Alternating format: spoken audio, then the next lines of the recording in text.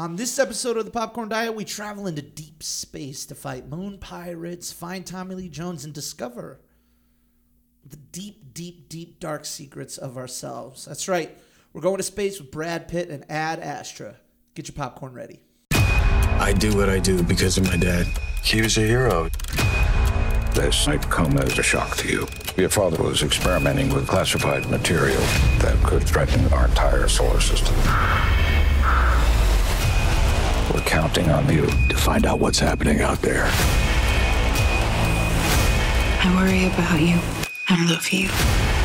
You know what you'll have to do. I'm ready. Ad Astra.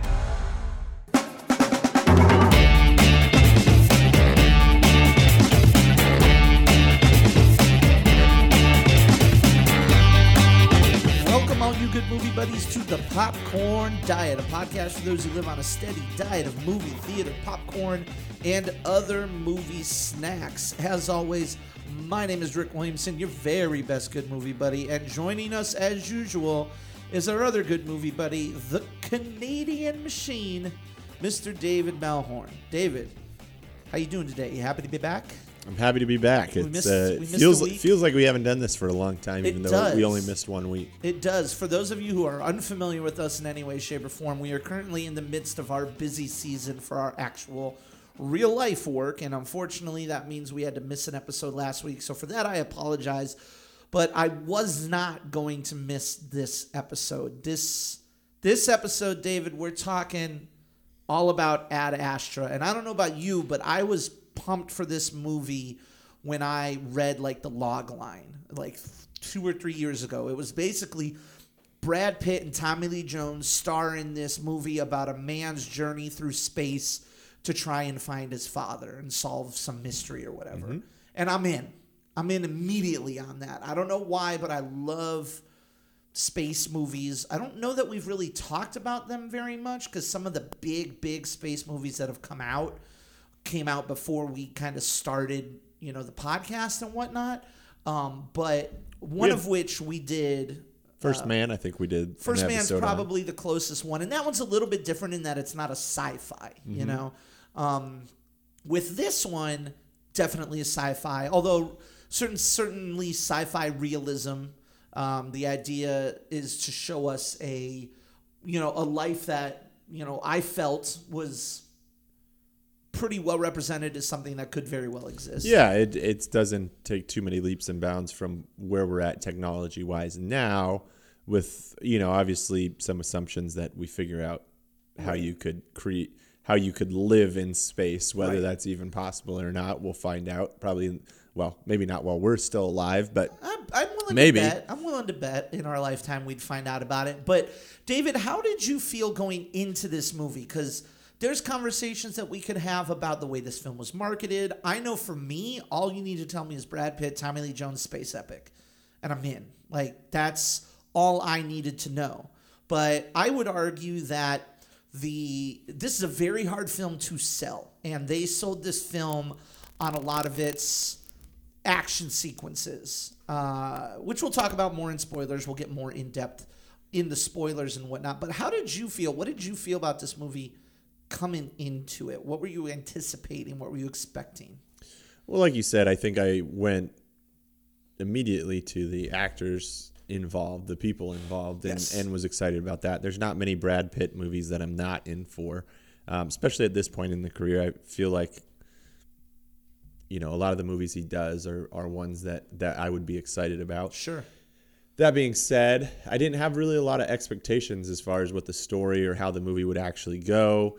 We're getting to that point in the year where you kind of expect it to be kind of like an Oscar-type film. Right. So I wasn't expecting some sci-fi action film. Mm-hmm.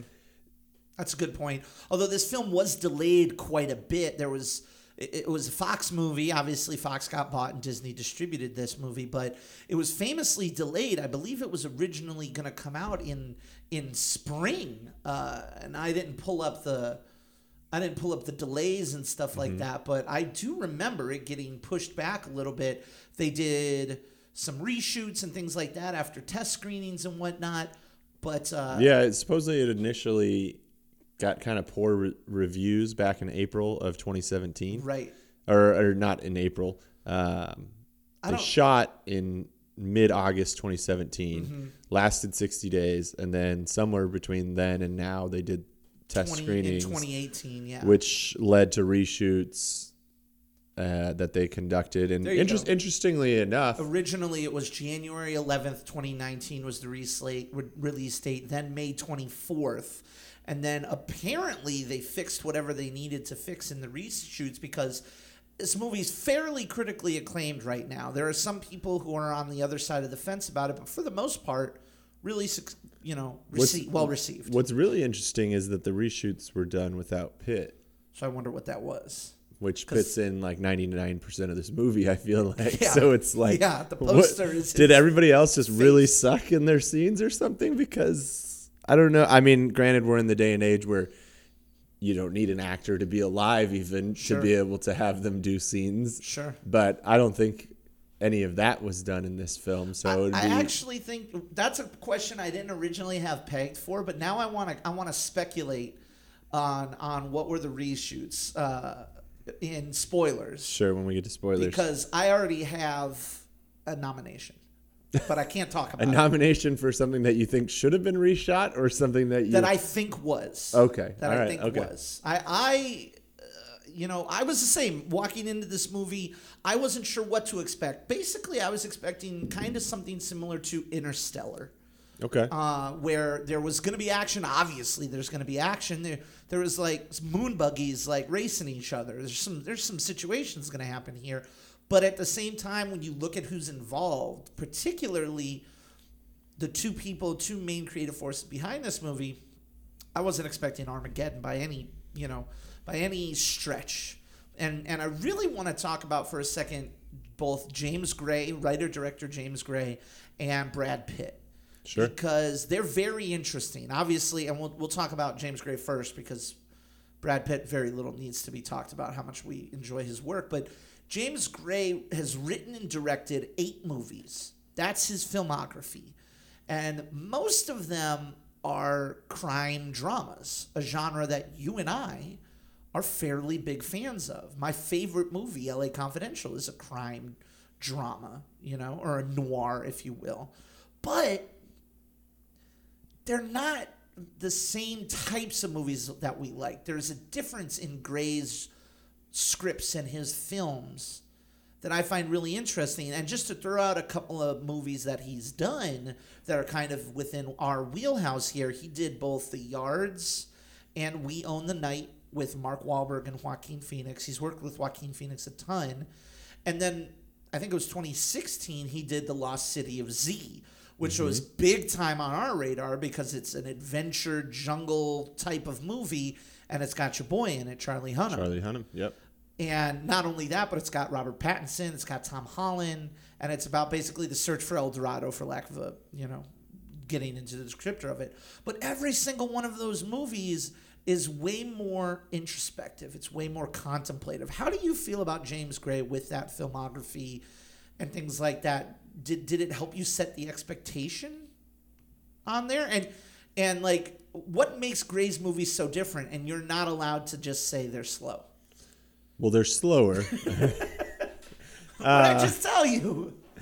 Well, I think the thing with his movies are, like you said, they go a lot more into kind of, I think, the character development and some of the character struggles, and they focus in a lot on that. Like, the funny thing is, in a lot of his movies, there is low-hanging fruit if you want to do like a popcorn action movie. Like, his stories could easily be like one of those action dramas. I think when I remember seeing, for instance, like what was the other one that he did? He did. Let me pull up his film. He hasn't, like I said, he hasn't even if you go to We Own the Night. I mean, there's a lot of that you kind of come in with certain expectations of what that film is going to be, and it doesn't necessarily go that way. Like, and you could say like it would have been within the realm of what this story is covering to have a lot more action, have a lot more, shootouts and things like that in that film than what it chose to have.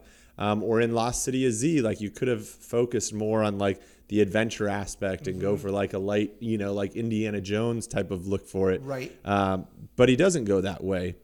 And that's what I find so interesting is that he has these settings that in the hands of a different director make wildly different movies. The Yards is about these guys who get out of jail and they're working for a railroad contracting company, and it's all about the corruption and the bribery and that life of feuding railroad companies in New York. We Own the Night is about a nightclub owner who's kind of in direct conflict with the rest of his family, who's a family of cops. And then The Lost City of Z, as we already said, it's about one family man's journey to make this discovery. But he's not so much interested in the, like if Scorsese made this movie or Tarantino made this movie, obviously those guys have a much higher energy in the way that they direct, but those films would be way more focused on the task at hand. It would be more focused on how does this job work and the rat-a-tat-tat and the back and forth. And these movies are all about, one of his biggest themes I find are all about relationships and family. Particularly, We Own the Night and Lost City of Z, and this movie about fathers and sons. And clearly he has a huge interest in exploring that dynamic and the strains between fathers and sons and the rifts between fathers and sons, but also the shared connections as well. I guess the thing I like the most is that there are still splashes of like really good action and violence. There are some really, really good set pieces in Ad Astra. And there's some really interesting stuff in The Lost City of Z, but it's just a different vibe. And we'll get into non-spoilers and what we actually thought about that vibe, but I also wanted to talk about Brad Pitt. Yeah. And I think you mentioned it, where anything Brad Pitt does we're going to be interested in from an acting standpoint, which is really interesting because, thinking of his filmography, there's not too many truly bad movies on his list. There might be some ones that weren't as successful, or there might be some ones that were a bit of misfires, Ain't nobody really talking about 7 Years in Tibet all that much. Mm-hmm. But lately, the guy's been on fire. And so my question to you is, do you put Pitt on the same level as like a DiCaprio in terms of he's involved with something that's a must-see?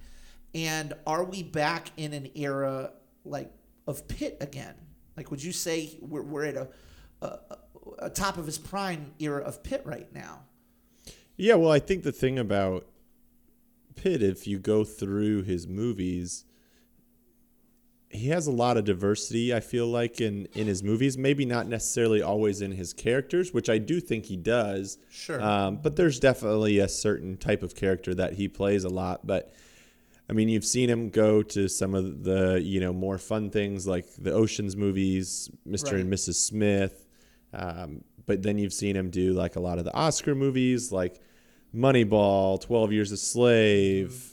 Which, not for nothing, but he produces as well. Yeah, absolutely. And I think you've seen later in his career, I mean, the guy still does, on average, like 2 movies a year. Like, he went through a little slower time. In 2017, he only did War Machine, which was the Netflix movie. Right.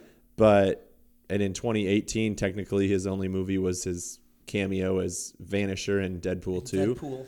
But he produced a boatload of movies. He produced a lot during that time, and now we're back to a year where he's got 2 movies, and he's supposed to, I think, after this, the ones that he's rumored to be in are, they're doing another World War Z, and then Babylon movie, which is, I don't know, it's rumored to be happening. It sounds cool already without much information. It's I'll Damien when I see it. Chazelle or whatever that did. Our boy from La La Land. Yep, from La La Land and Emma Stone. So it's rumored that those 3 names are a part of this Babylon movie, but there's literally nothing I'm interested to tell you about. So with that being said, I think to answer your question, I think he is one of those people that you want to see, especially at this point in his career, because he can be selective and he's not just looking for a paycheck. Right. And I think actors and actresses age in different ways. Like you get some that as they get older, they don't care about the quality anymore. They'll just do whatever gets them a paycheck because they've already chased after their Oscars and things like that, or they've already even won them some places. I would say look at not Samuel necessarily L. from Morgan Freeman, I was going to Pacino, say Bruce Willis and John Bruce Travolta. Willis, John Travolta. They're just doing what the hell ever they want. Whatever they want. But then you also have some actors that as they get older, they're more selective and they don't need to just do a movie. Like they can do things that they're passionate about. And I think that's where you see when actors, I feel like when you start seeing actors produce a lot of the movies that they're in, and maybe that's in their contract language to get them on board, is you have to give them a producer credit. I don't know. Who knows with Hollywood? But I think when actors do want that production input, usually it means that they're only going to pick things that they're passionate about. Sure. Like you probably don't want a production credit on something that you are going to be like, I'm phoning it in for this movie type of thing. Right. And there are a lot of smaller productions that they make where they're like, we're going to make this movie so we can make the next movie. Right. And Brad Pitt is clearly out of that category. Yeah, that absolutely. dude doesn't need to make a movie to make another movie. No. He doesn't need a one for them, one for me anymore. And I think you see that even in him having a little bit of fun and doing something like the Deadpool role. Like, right. Literally showed up on a green screen set for one day. And yeah, shot his probably face. 1 hour. Yeah, like if that. it's crazy. But you know, he also gets to not only put his name on these important projects and things that he's passionate about, but he also gets to put his star power behind them too. Like you look at DiCaprio. DiCaprio is not doing a ton of producing. He's a different type of movie star. Brad Pitt has helped shape what prestige films are for the past, I don't know, past however many years he's been doing this. Think back through 10, 20 years almost he's been producing. And I know we're not trying to run away with this being just a Brad Pitt conversation. But it's interesting because does this movie get made without Brad Pitt? I don't think so. Maybe. I mean, I think you have to have star power behind the title, or not the title character, but with like Hugh Jackman. Nobody's as interested in this, I don't think. Look at The Fountain. It's basically the same movie. I think it's a different release. I mean, here's the question: what about Charlie Hunnam? I think in this even role? less. Because Lost City of Z gets made with Charlie Hunnam in it. Right. But I think the difference is if you make Lost City of Z with Brad Pitt, it does well in the box office. Maybe not is a blockbuster. I'm not going to go that far because I don't think that movie was the type of movie set up to be a blockbuster. Sure. And that movie, that movie only cost $30 million. But if you make that movie with Brad Pitt, it probably makes $60 million in the box office, whereas with Hunnam it made 19. Granted, they never really widely released it either, so they were never really chasing the box office, but it makes a decent amount of money. And I think also some of that might go with, if you're going to do a Brad Pitt movie, you have to widely release it. Like you're wasting the star power if you do a limited release that doesn't go everywhere. Sure. Like you have to release it internationally and things like that, which this movie made money internationally too. Mm-hmm. Whereas, a movie like Lost City of Z, if you put Brad Pitt in there, maybe you have to expand it and do a little bit more marketing behind it because you're not going to waste having someone of his talent. Right. Same thing I think happens if you swap roles here and you have Charlie Hunnam be in Brad Pitt's role. Could it be a great movie still? Yes, but it's no longer going to be something that you see a commercial for, every couple commercial breaks. It's somebody who you don't have Charlie Hunnam's face. Like Brad Pitt's face on Ad Astra is 70% of the poster. Yeah, and you might have it, and you just don't see the poster everywhere. Right. Or does this movie get a $100 million budget with Charlie Hunnam? I don't think so. No, I mean, just like Lost City of Z only was made on $30 million. This probably gets made on $30 to $50 million. This movie made in its opening weekend what that movie made in its full run. Yeah, just domestically too. Just domestically. Yeah. So there is definitely something there about the specter of Brad Pitt. Do you think, what is he, just to kind of wrap this up here, he's got this and he's got Once Upon a Time in Hollywood. Do you think he can pull off 2 nominations? And if so, I think he's phenomenal in this movie. Yep. Like, I could see the best actor field is absolutely stacked. Does he squeak in, or does he get the supporting actor nomination for Once Upon a Time in Hollywood? And does he win either of those? See, here's the thing, is Once Upon a Time in Hollywood, they have the flexibility, even though one could argue he's in a lead role in that movie, even though it's like 1A, 1B with Leo. But you have the flexibility to say he's supporting to Leo. Right. And you could get away with that. His character quite literally is supporting. Exactly. But one could argue that he should be in lead character. Sure. But in this movie, you can't get, like, there's no pushing him to the supporting role in this movie. Right. This movie is Brad Pitt. No, so it is all him, and all other supporting roles are minor. That's where I think, and this is based off of what we've seen, and we haven't seen a whole lot. We know what's coming out, but we don't know how well it's going to be received. I mean, last year was a great example. Some films look like they're Oscar movies right out the gate, and that's going to get all the nominations, that kind of thing. Right. And then they trickle out. Yeah. So I think Once Upon a Time in Hollywood is more likely because it feels a little bit more like the Hollywood movie. It's more memorable. It made more money. It's more memorable. Flashier. It celebrates Hollywood. Yeah. And I think the supporting role might be a little bit weaker this year than the lead role. It just depends on, I think you're right, how things shake out. But I could see it being weaker than the lead role. So that's why I think he's more likely to get nominated for that one. Whereas lead role, it could turn into a numbers game where he misses out, even though he did a great job. It'd be nice kind to of see like him nominated. Gosling last year. Yep, exactly. In First Man. We talk about this on our Oscar primers all the time, which are going to be coming up if you're a patron of the Popcorn Diet on Patreon. We're going to start rolling out Oscar primers as we get deeper into the season. But you're right. He didn't so much, his Gosling's performance was really, really good. And he didn't get in not because it was good. He didn't get in because everybody was better. Sure. Like, it's tough. I hope he gets nominated. Maybe not for this, but I hope he gets nominated for Once Upon a Time in Hollywood. So let's talk about the movie. Non-spoilers, now that we've talked about James Gray and Brad Pitt and all that. David, I was fascinated by the fact that this is basically a $100 million study on, like, fathers and sons, masculinity, faith, success versus failure, bravery. There's a lot of subtext, and there's a lot of themes and thematic stuff on display here, and I found it to be, and it's a really poor descriptor to use, in my opinion. I don't like using the word slow because I think that implies bad. Personally speaking, I don't know that everybody else does. I don't even know that you do. I might use the word deliberate. It's very deliberate. It's very introspective. There's a lot of parts of this movie where it's Brad Pitt in space by himself, delivering a monologue or talking about his inner thoughts and whatever. And I really liked this movie, which may not come as a shock to you.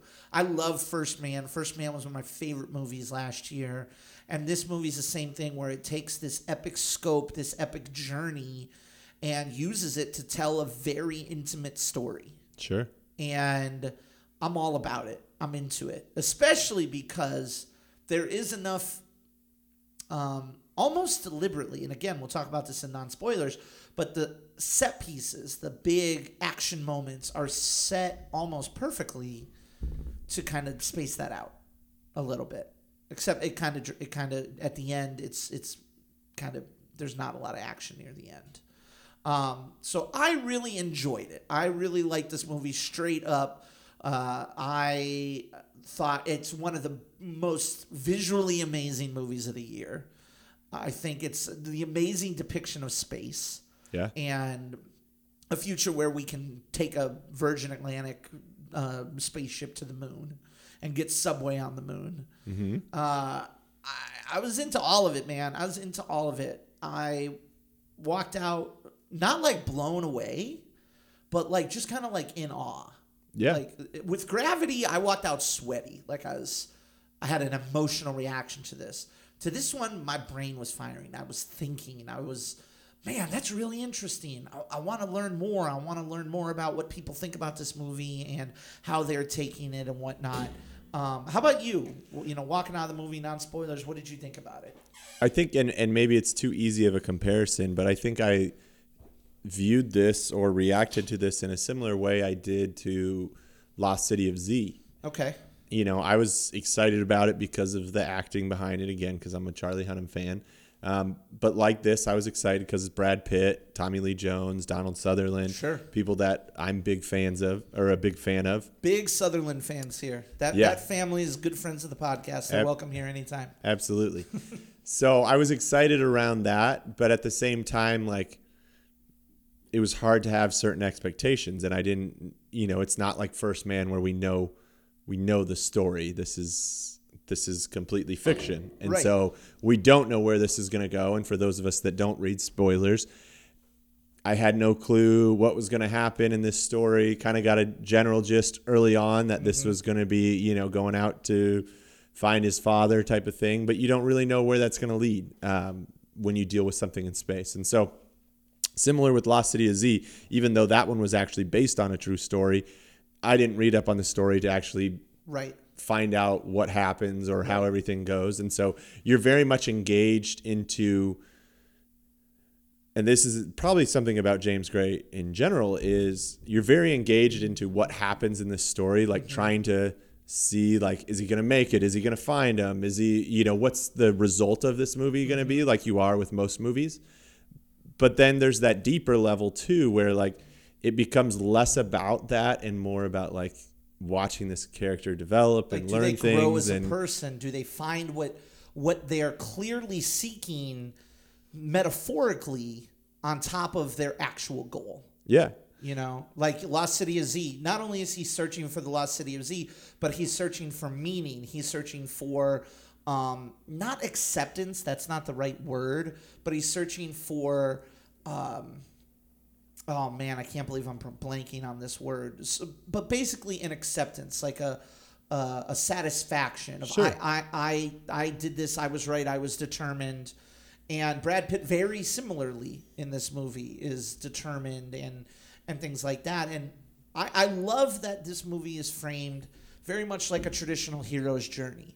Like the log line for the film is, you know, Earth is being hit by these damaging, waves of energy and potentially catastrophic.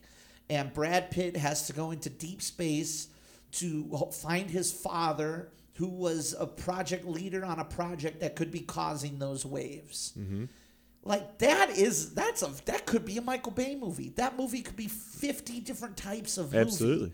And I love that it still hits those beats, but it's also very much about Brad Pitt's human connections, his human connections with his family, his human connections with those around him, his own father, his wife, those types of things, and putting the job in front of those things. And there's so many layers to this that are infinitely more satisfying than if this movie ended with like a laser fight.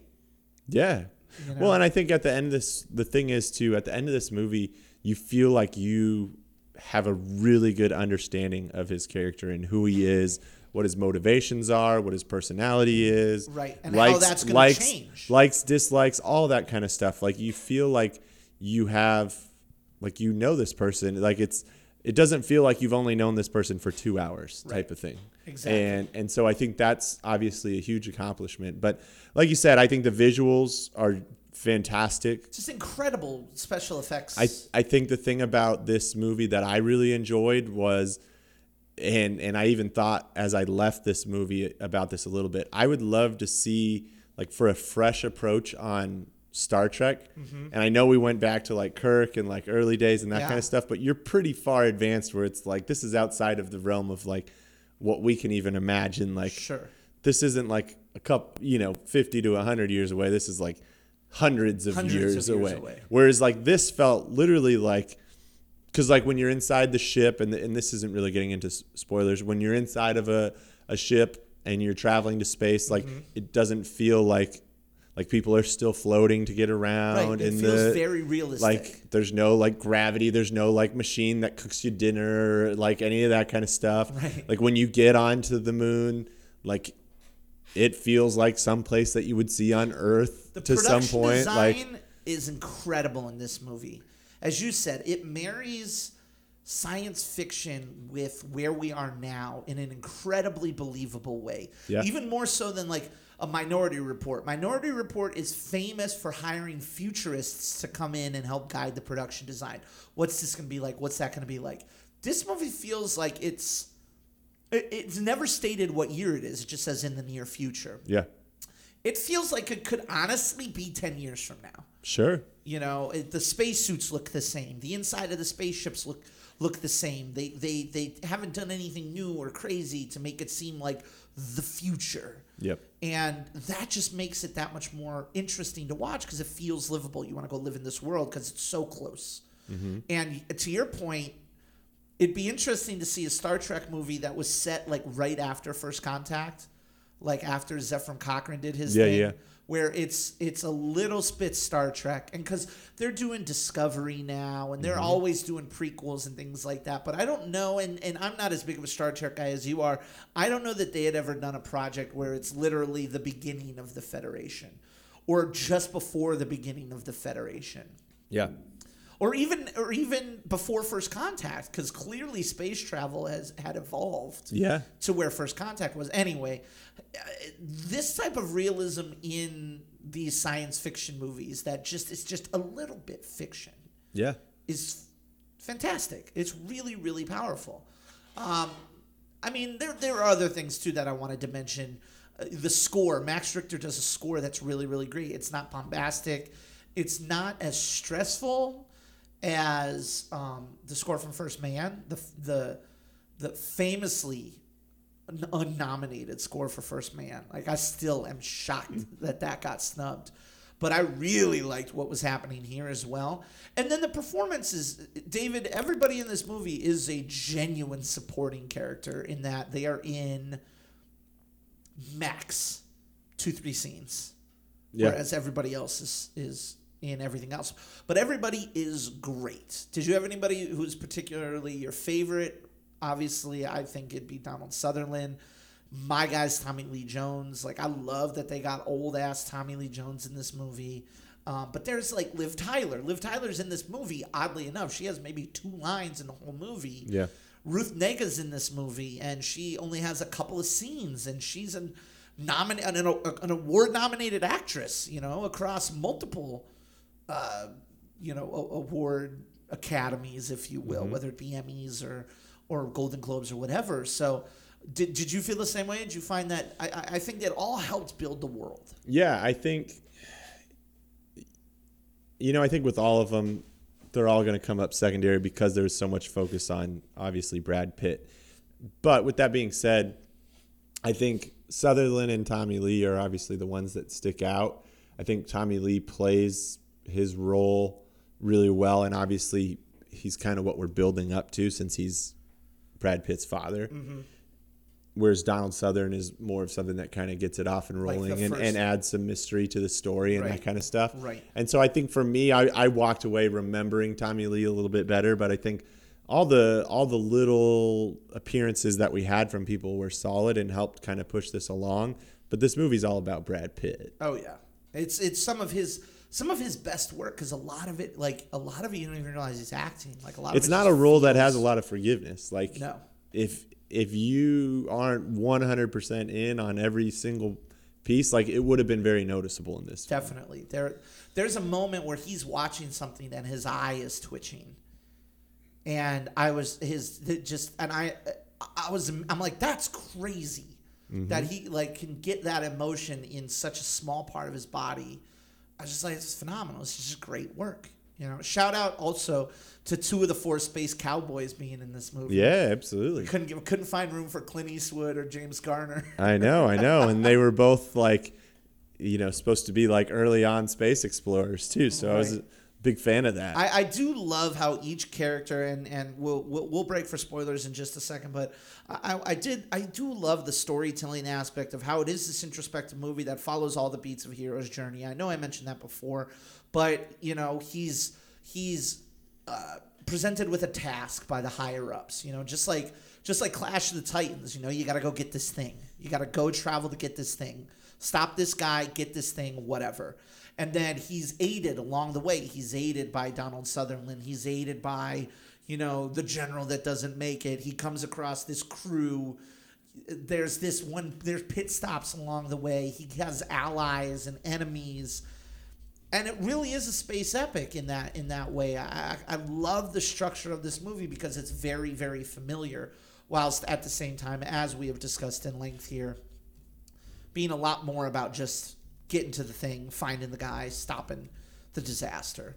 I think that about brings us to the popcorn rating. What's that noise? Popcorn. You making popcorn? Uh-huh. I only eat popcorn at the movie. Now, if you've never listened to an episode of the Popcorn Diet, we do our ratings a little bit differently. Instead of a number of popcorns, we have different categories of popcorn to kind of establish where this movie falls in the pantheon of Popcorn Diet movies. And we have 5 different categories of popcorn. We have burnt popcorn, which means a movie is garbage. Don't waste your time, your money on it, even if it's free.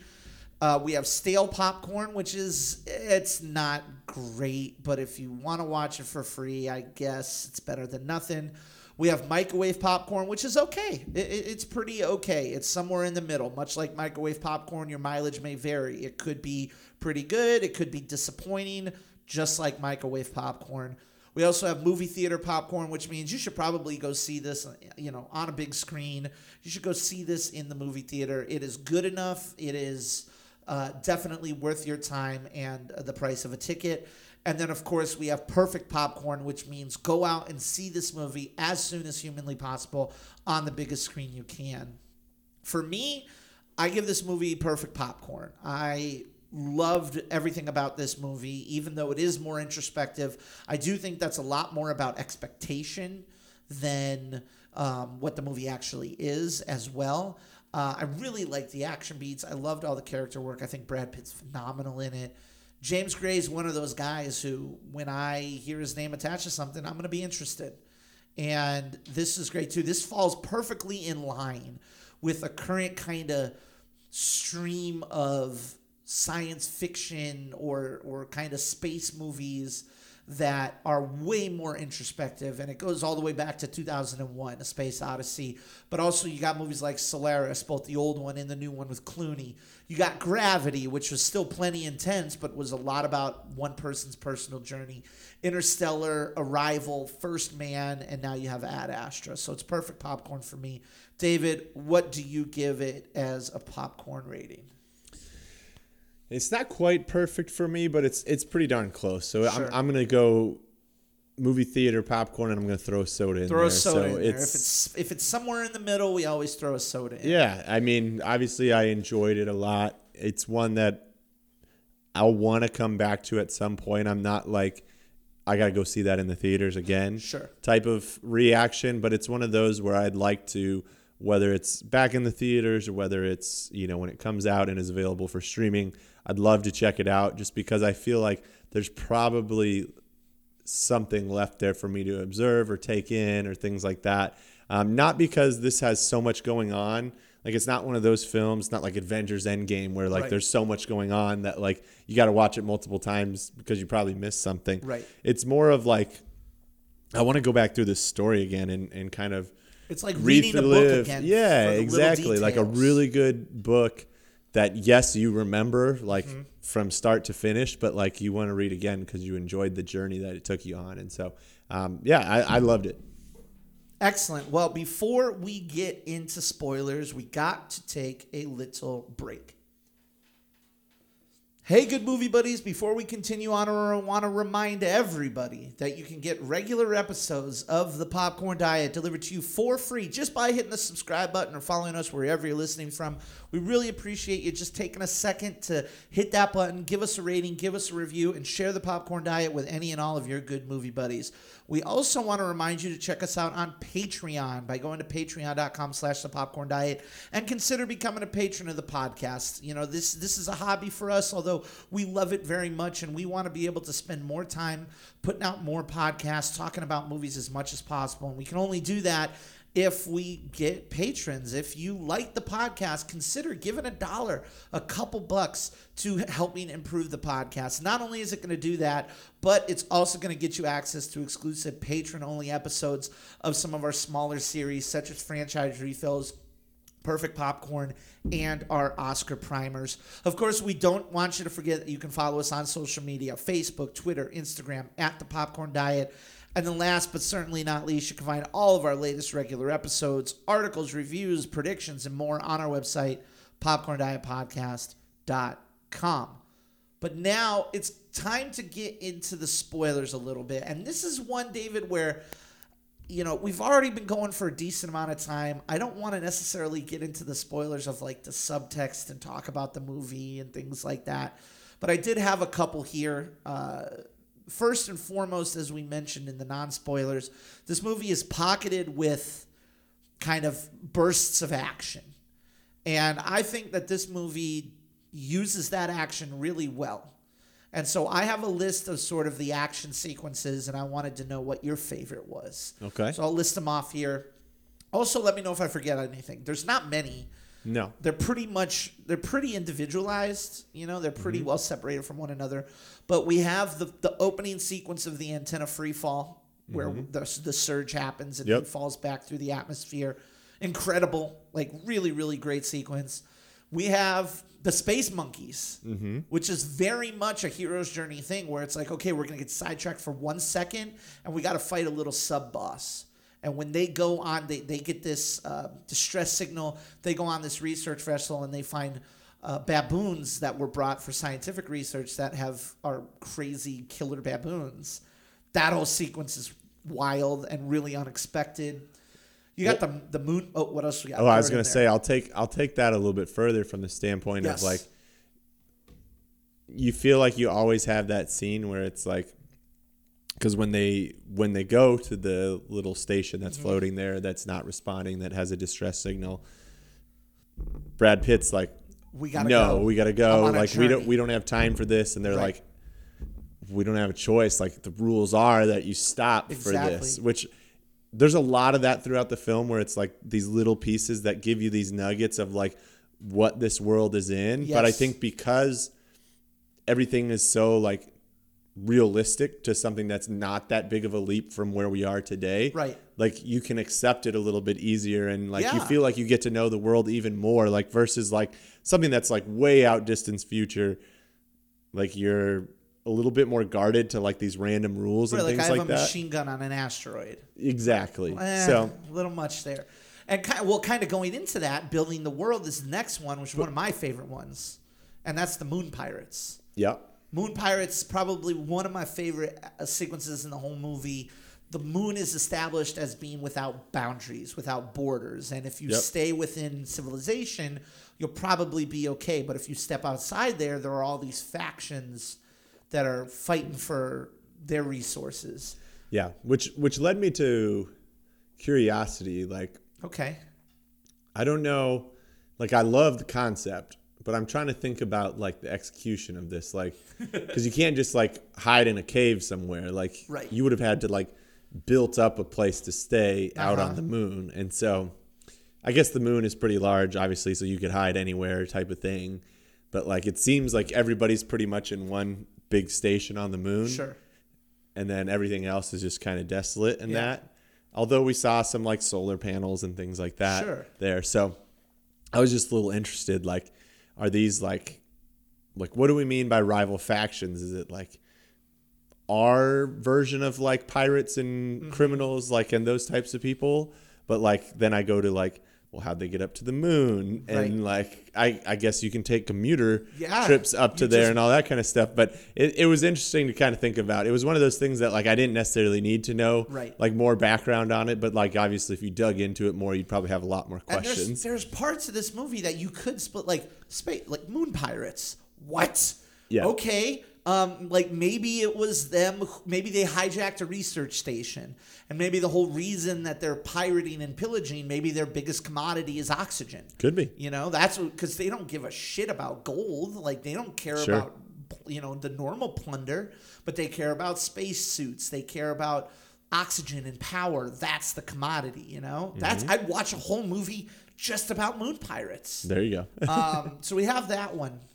We have the what I call the Mars swim and stowaway, which is where Brad Pitt is kind of like, okay, you're off mission now. You're clearly emotionally distressed. You can't come. And he gets dropped off to an underground lake, has to swim through the lake to get to the launch pad of this rocket ship and then stow away in the rocket ship. And I found that whole scene, that might have been the most intense sequence of the movie. Like I found that one with the visuals and the oranges and just like I knew he's gonna make it, but Sure. they really ratchet up the tension on if he's gonna make it. But I think the reason why that whole scene is really intense is because it leads directly into, I think, which is the next kind of action Right, that scene, could which be is more- the it could be zero same to same. G fight where, you know, he stows away on the ship. They know automatically because of the alarm, because he opened it while they're flying, which would come up, you know, on sensors if you were flying up and taking off. But you go immediately into that. So you have this drama of getting on and getting in. Right. Which they don't drag out too long. Like they could have made that, and that's one of the things that I think is cool about this film is you could have easily made a Gravity-esque film, Right. and made the focus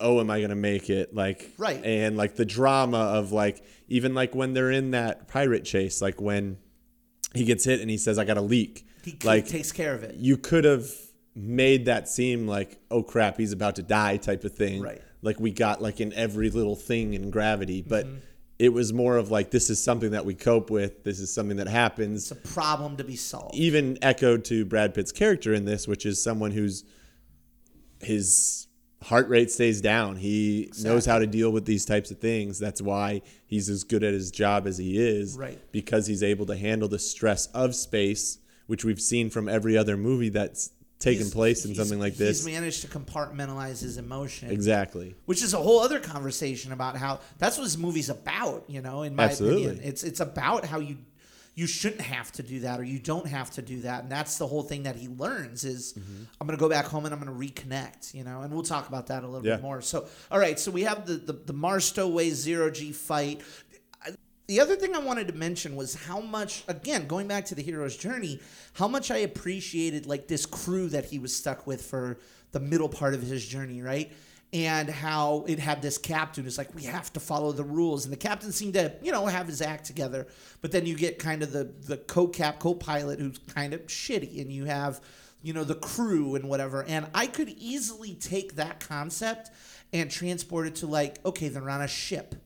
And they're sailing, and they see a distress signal, and Odysseus says, "No, we have to continue on." But the crew's like, "It's maritime law," or put them on a train, or put them on a caravan, or whatever. Like, I love how they transposed the pieces of a hero's journey into this kind of space epic. That's I cannot say enough how much I like that.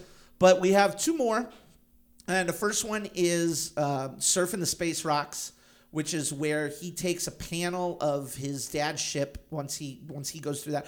I didn't talk about the whole dad skywalk thing either, which was its own emotional, you know, trauma, I guess.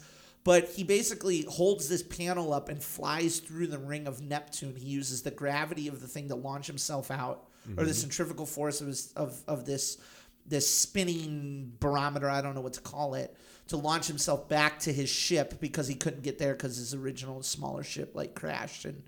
And I was just basically that's some gravity stuff right there. Sure.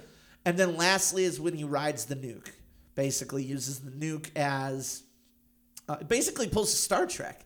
Yeah. Which is where they eject the warp core into the black hole and ride the explosion. Shoot it, and then ride the propulsion. And that's what he does here, where he rides the nuclear explosion as the main the main propellant of his ship to get back to Earth. What would you say is your favorite out of all of those? Because they're all pretty damn good. Oh man, it's tough. I know. I think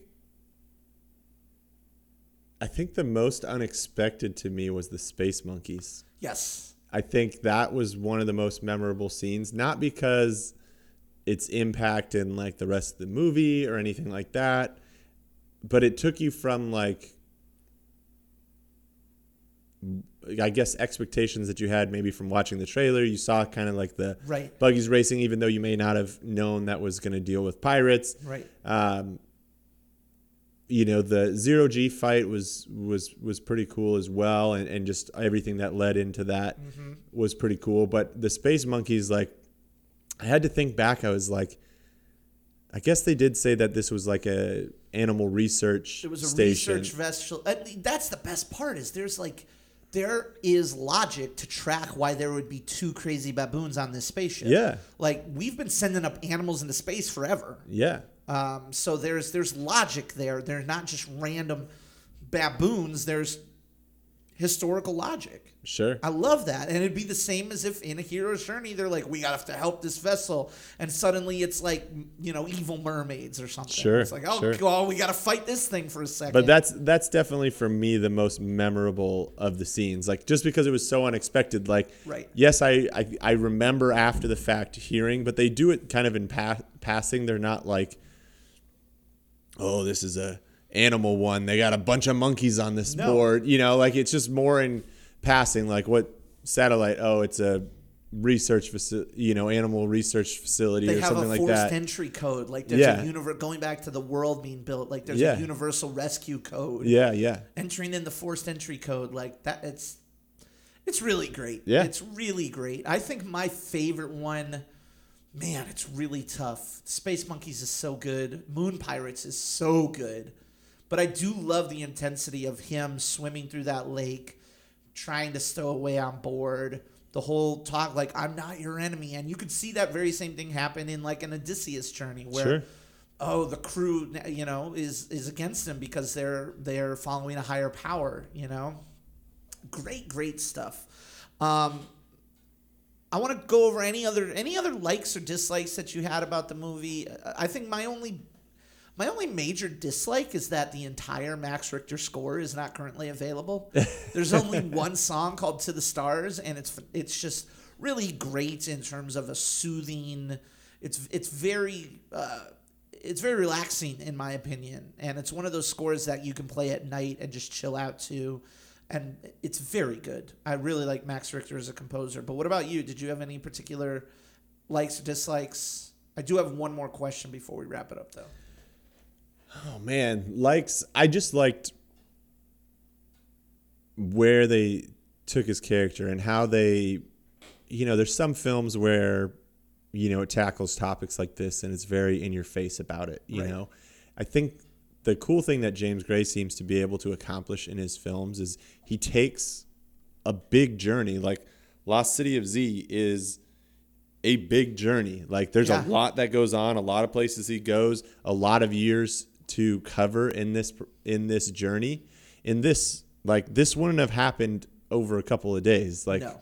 This happens over months, if not a year or so. Yeah, and you have a lot to accomplish as far as like physically going places and doing things and meeting people and all that. There's a lot to accomplish and there's a lot of story right there.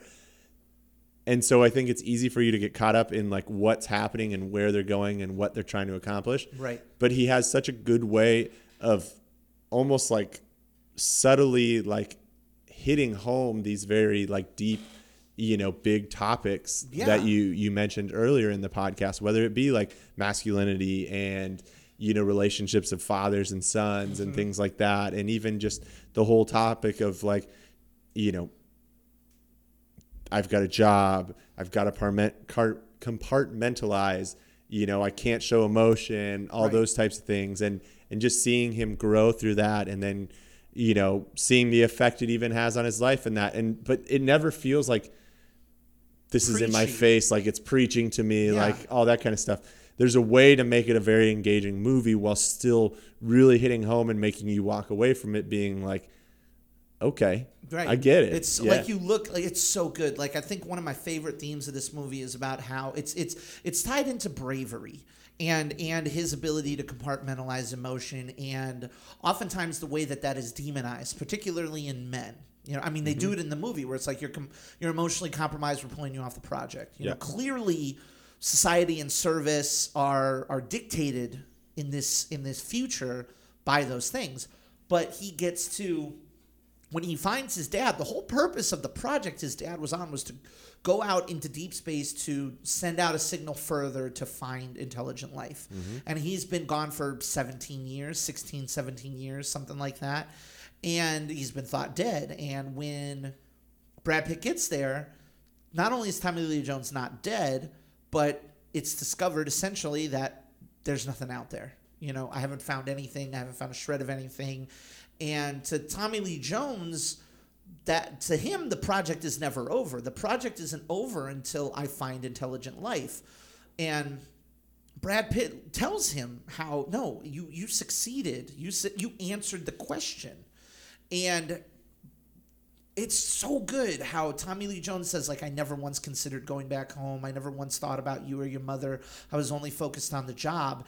And Brad Pitt realizes that we are alone, and to take that, accept it, and then turn back and focus on the things that matter in your life that are there now. And there are so many times, I'm guilty of it, I'm sure we are all guilty of it, where we become so focused on a goal that we forget about what is there, what is around us currently, family, friends, whatever. And I've found myself questioning that sometimes as well. And I love how that all comes back, and how it comes back to where he vows to go back and cherish those things that are in his life. I mean, heck, even the end when the hand reaches in to pull him out of the pod is a direct mirror of when he reaches to his dad and his dad recoils, right? He reaches out to his dad pulls back. I don't want you to pull me out. But Brad Pitt embraces the guy, It's so good. Last question before we wrap it up, David, and that is, what were the reshoots? I have my thought, and I believe it's the Space Monkey scene. I could see the Space Monkey scene being part of it. I think that, and I have to see it again, I don't remember if Pitt spends most of that sequence with his visor down or not. But I could very easily see how the reactions or the feedback is, oh, this movie's too boring, or there's not enough action between here and there. Because really it's the intent of free fall and then like 45 minutes or 40 minutes until you get to Space Pirates. Like we need another action beat. We need something to liven it up. And that's something that you could shoot because the monkeys are CG. There's a bunch of dead bodies, get some stunt people or some dummies, and then you have a stunt guy with a visor on. That's Brad Pitt, and you have him record audio. Yeah. And again, I don't remember if his visor's down. Maybe if his visor's not down, maybe I'm off base. But that's my call. Do you think there could be anything else? I think it's an action sequence. Like, I don't think you reshoot maybe a monologue. Maybe you adjust the monologue to make it a little bit more clear. But to me, it's like you don't need to shoot the moon pirate. Maybe it's the moon pirate scene. Yeah, I mean, I think it has to be... Because his visor's definitely down for that. Yes. I think it has to be a scene in space where the visor's down because we know Pitt wasn't in it. I could also see it maybe being the scene with his dad with Tommy Lee when they do the kind of walk outside the station and that. There might have been some interaction and things, a different way that they part, you know, it could have ended maybe a different way, because that would be something that like I could see. Because the thing with Space Monkeys, like I get what you're saying, like it would be really slow starting after the drop off of the antenna to when you get your next piece of action. But I could also see it being, because that's such a pivotal point in like how he departs and Right. and ties in with the story, like even how the interaction goes and that kind of stuff. I could see that also being something that, you know, again, I don't have a theory on, but maybe they parted on different ways. Maybe he, No, that's a good point. 'Cause maybe how did they he, lose the maybe captain?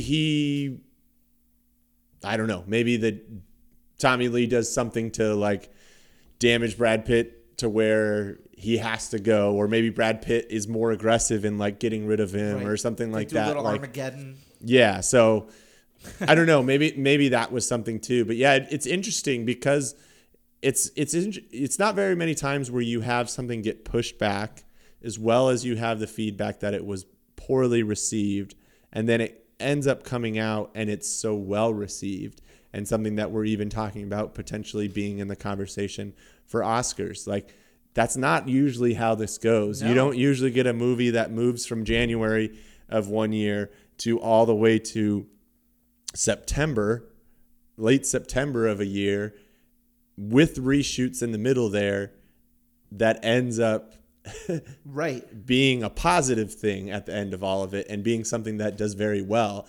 So that's why it would be super interesting to know what was reshot and what took this to that place. The other thing is because it's rumored that the budget went from 80 million to 100 million, that also kind of confirms to me that it had to have been a space shot, because you're going to need CGI. You're going to need a lot of things that cost big dollars. Like if it was just shot at one of the places, like on the moon or on Mars or something like that, or even in one of Right. the inside of the ship, that's not very expensive. Like the monkey scene could work because CGI monkeys that look It's realistic like one hallway you build is a set. expensive. It's expensive. CGI but monkeys are expensive. Are they more expensive than Brad Pitt shooting for a week though? I don't know. I don't know. Well, he didn't shoot for a week, and we went up 20 million in it, so it's got to be something. Yeah. So that's why I thought maybe it's one of the things that's actually in space, because that's not as easy to pull off as like a fight in a hallway with monkeys. Yeah, I mean, But, and I movies don't know. always go through reshoots too. I don't know either. Yeah, one last fun fact: we talked about Space Cowboys, right? We had Tommy Lee Jones, we had Donald Sutherland, Lauren Dean, who is the dipshit young spaceman. What am I? Astronaut. Jeez. In Space Cowboys is the crappy co-pilot in this movie. So this is genuinely like All these tie-overs to this space. is a Secret Space Cowboys sequel, I think. I think Tommy Lee Jones plays the same character. I'm willing to bet they even pulled like old astronaut photos of him in his orange jumpsuit from that movie. Right. It's crazy. Anyway, I love this movie. I was not disappointed, even though it definitely wasn't the type of movie that I was maybe anticipating. I was happy with the movie I got. So that is going to do it for this episode. Before we go, I want to remind everybody that you can get regular episodes of The Popcorn Diet for free just by hitting the subscribe button, following wherever you're listening from. Take a few minutes. Write us a rating. Write us a review. Share The Popcorn Diet. All it takes is a couple seconds. Don't forget, hit us up on Patreon by going to patreon.com/thepopcorndiet. Throw a few bucks in the direction of the podcast. And not only are we going to be able to improve and be able to make this better, but also it's going to get you access to specific patron-only episodes of franchise refills, perfect popcorn, and our Oscar primers. Don't forget to follow us on Twitter, on Facebook, on Instagram at The Popcorn Diet. And of course, you can find all of our latest regular episodes, all of our articles, reviews, predictions, and more on our website, popcorndietpodcast.com. But for the Canadian machine, Mr. David Melhorn, my name is Rick Williamson, your very best good movie buddy, and we will see you next time with another good movie on A Popcorn Diet. Adios.